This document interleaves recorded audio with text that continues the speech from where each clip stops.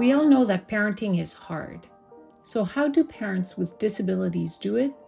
With creativity, and because we know of the value of interdependence. Come hear about ways experts say we can best empower these families, and let's all learn about how parenting can be done differently. I'm your host, Marjorie Onos, and today my guest is Hilary Brown. Hilary is an assistant professor at the University of Toronto. Her research looks at maternal and child health with a focus on populations with disabilities and chronic illness. We started our conversation with Hilary telling us how she got into this field of research. Enjoy, and don't forget, for more information about where to find the full recording and additional resources, check out the show notes.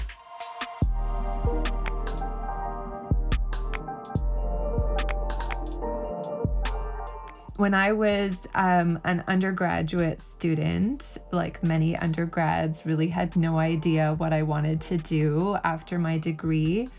And by chance, I ended up in my fourth year of undergrad applying for a part-time job to transcribe interviews for this researcher at Queen's University who was completing her PhD and needed some extra help at the time. And that was Hélène Willette-Koons, who's a researcher who does a lot of work around intellectual disability.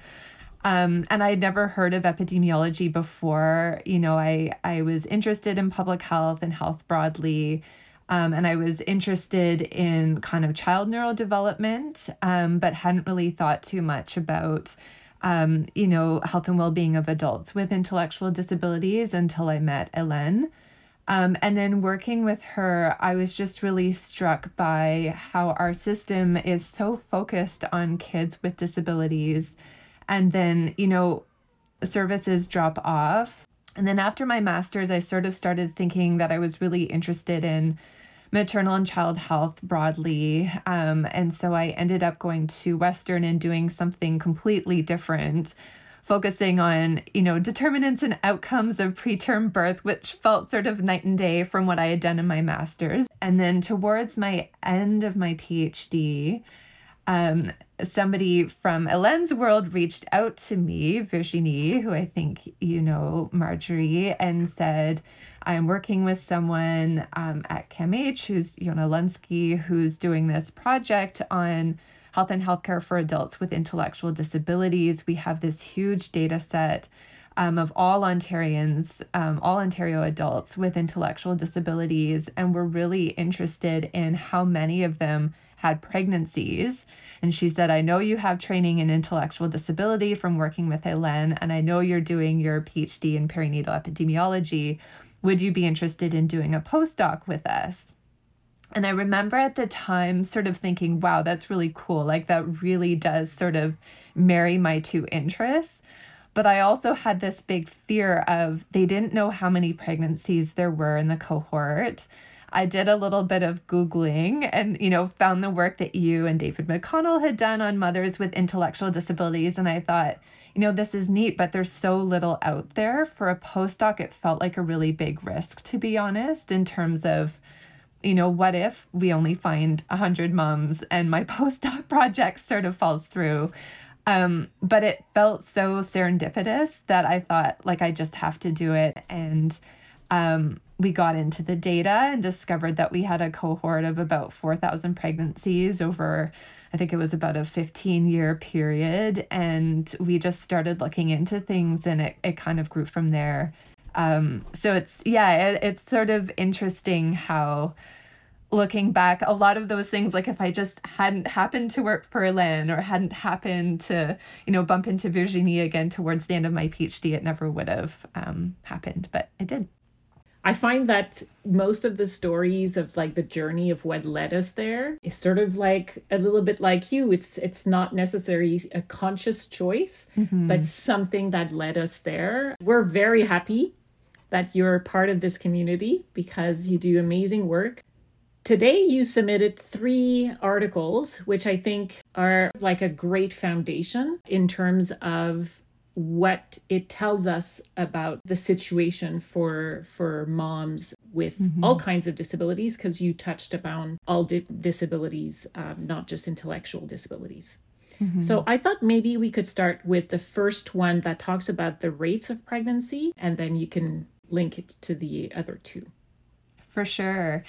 Yeah, and I should mention as well that, after I did my postdoc, which was focused on moms with intellectual disabilities, that was sort of the next step, was expanding that work to also include parents with physical and sensory disabilities. And that's been really interesting as well, kind of having this cross-disability perspective and working with people from different communities. So the pregnancy rates paper was one of the first papers that we did as part of a large study funded by the National Institutes of Health to try to understand pregnancy outcomes and care experiences in moms with physical, sensory, and intellectual and developmental disabilities in Ontario.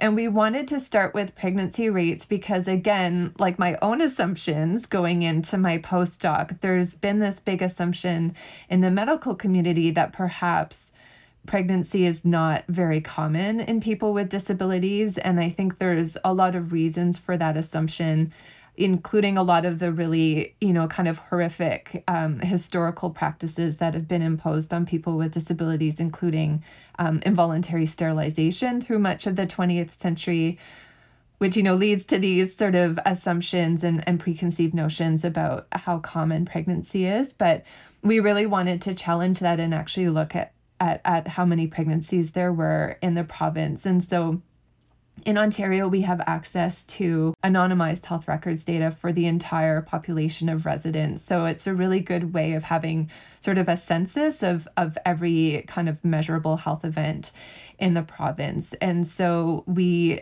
took data from, I think at the time it was 2003 to 2018, and looked at pregnancy rates over time in people with physical, sensory, and intellectual and developmental disabilities compared to those without. And what we really see is that pregnancy rates in the general population have remained somewhat stable and even maybe declined slightly in the last couple of years. But we do see increases in pregnancy rates in people with sensory as well as multiple disabilities over time, which is interesting. We also see that pregnancy rates in people with physical and sensory disabilities are not that different than the general population, slightly lower, but not really clinically meaningfully so, just a little bit lower. They are somewhat lower in the population with intellectual and developmental disabilities, but again, not uncommon.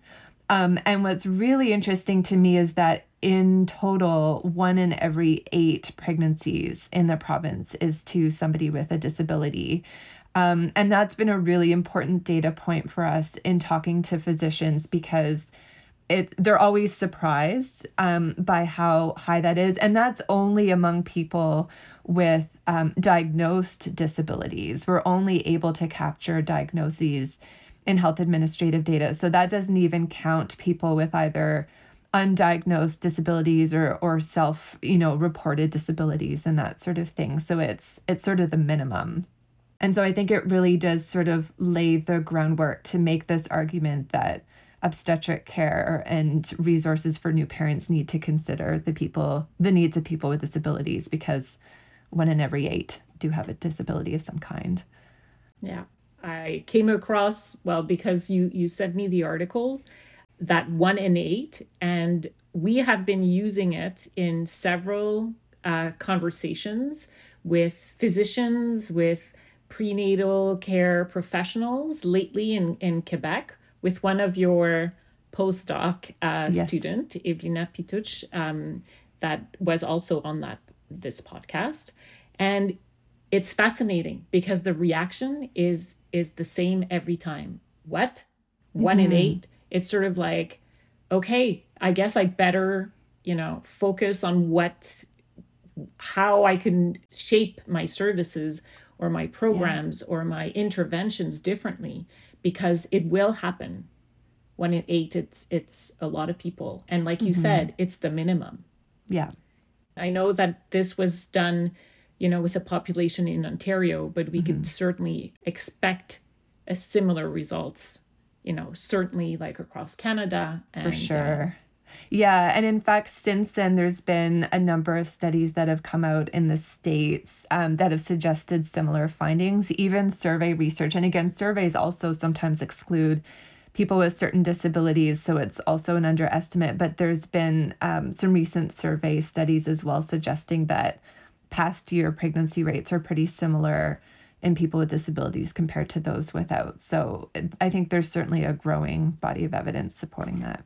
And this is the power of population-based data, because previously we've done, sort of more clinical samples, and this is the power of having large data sets. Yeah. So that's incredible. You have 2 other articles that you submitted. I'm curious to see which one you're going to pick to talk about next. As part of this project, again, we wanted to understand health outcomes at a population level, and specifically measuring outcomes that are indicators of kind of the health of the healthcare system. We know that in industrialized countries, severe maternal morbidity and maternal mortality should be preventable largely. And they're really important indicators of population health for that reason. Severe maternal morbidity is sort of, life-threatening pregnancy complications that are along the spectrum that could have led to death had there not been a successful intervention. So although these outcomes are rare, again, because they're avoidable, they're really important to consider and to understand whether there are disparities in certain populations. So that, again, was one of the first papers that we did from this project to try to understand, again, because we have this really novel resource of population-wide data where we have the power to look at these rare but serious outcomes, kind of what the disparities would be. And so we looked at severe morbidity and mortality, both in pregnancy and within the first year postpartum, again, across those groups with physical, sensory, intellectual, developmental, as well as multiple disabilities. And we do see important disparities between those groups and people without disabilities. The largest disparities were for people with intellectual or developmental, as well as multiple disabilities. But the disparities for all groups did persist even after accounting for things like sociodemographic characteristics and underlying chronic illness, which again suggests that, whatever risk is left, there perhaps is some kind of modifiable, healthcare types of interventions that could be helpful. The other kind of important takeaway point from that study was that risk was elevated not only in pregnancy and immediately after pregnancy, but also up to the end of the first year postpartum. And this is really important because typically in Canada, at least, if you receive obstetric care from a physician, your last official kind of maternity care appointment is at 6 weeks postpartum. And after that, you're considered to be physiologically and psychologically recovered, which of course we know now is not necessarily the case. And indeed, we do see these risks kind of persisting beyond that point for people with disabilities. And so I think what that really suggests is that having just a 6-week postpartum visit is not adequate for this population, and that they really could benefit from kind of longer term care.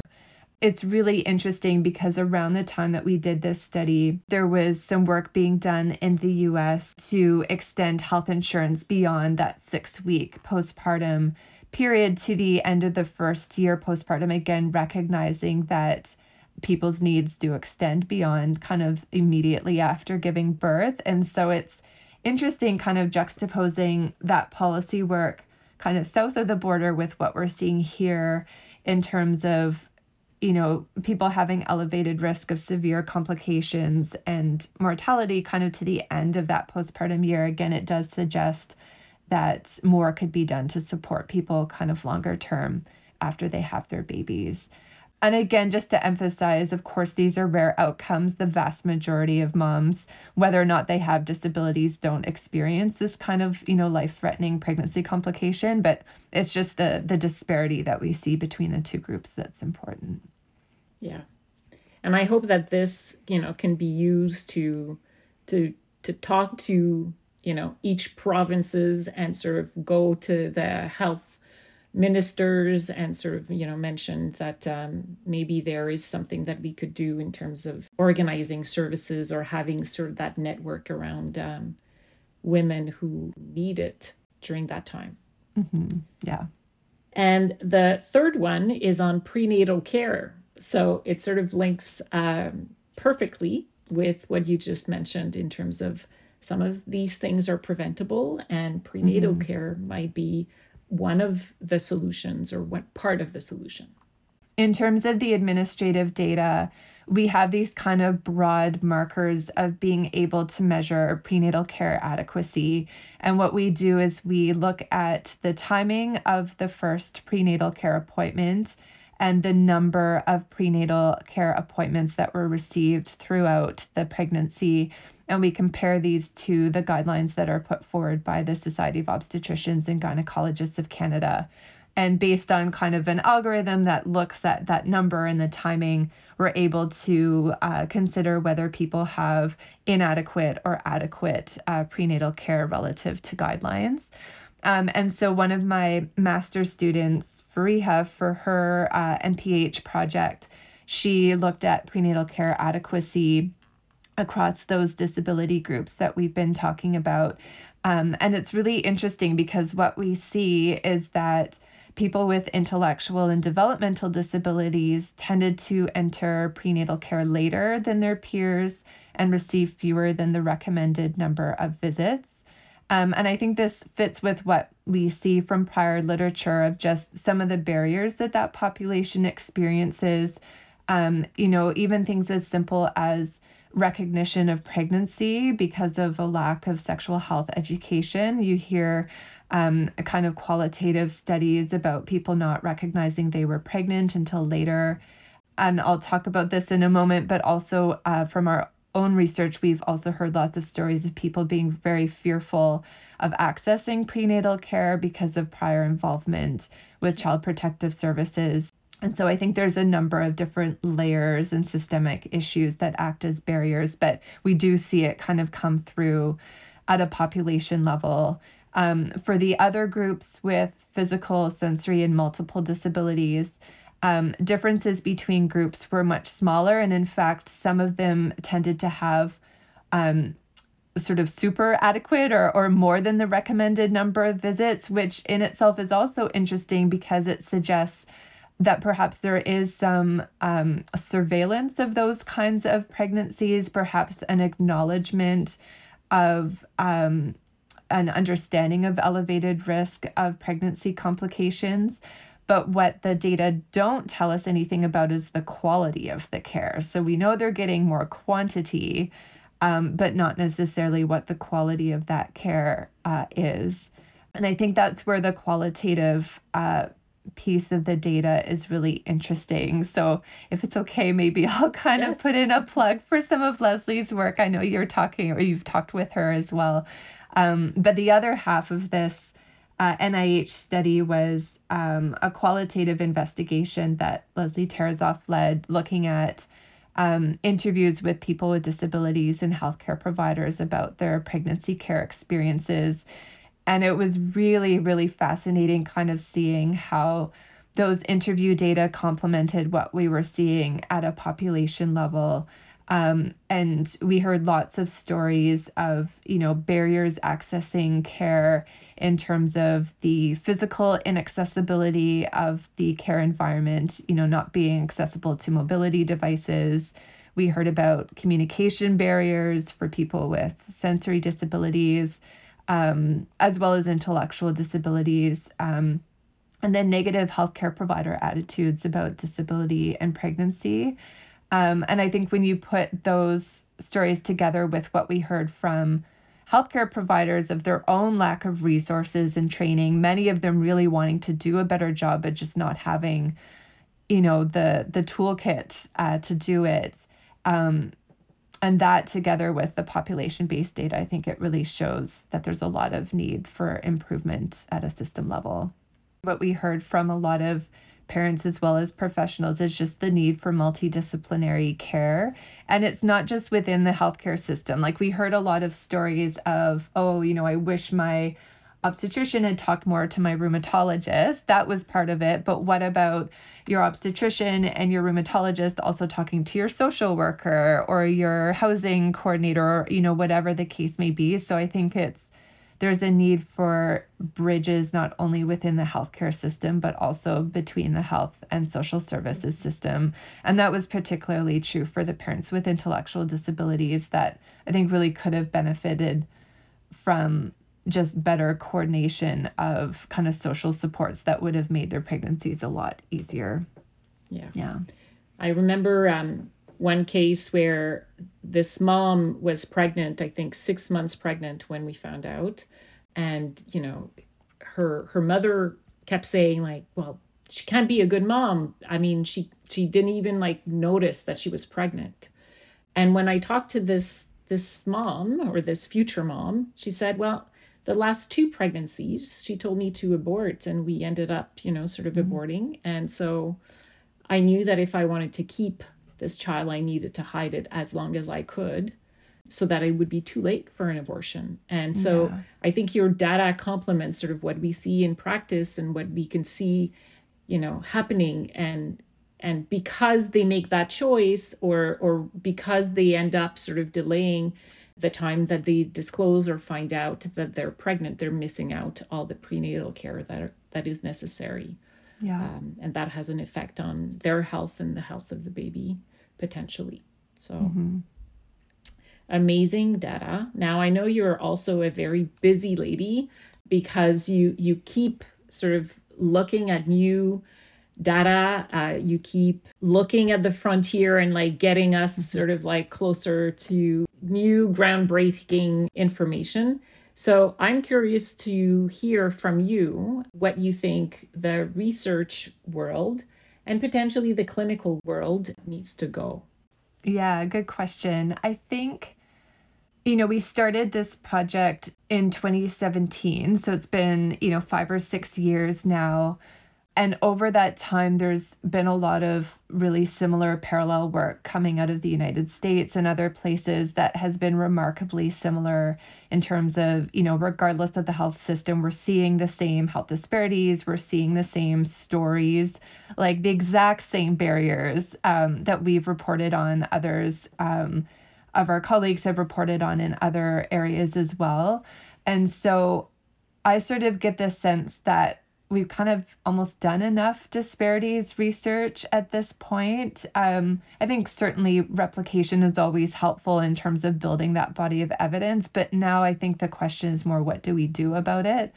And so I think the important areas going forward will be, the research on toolkits to help healthcare provider training and education, resources for parents themselves, because often we hear of, I was pregnant and I was looking for all this information on how pregnancy might impact my disability or my disability might impact my pregnancy. And so I think developing those resources and making sure that they're evidence-based and tested and appropriate will be important.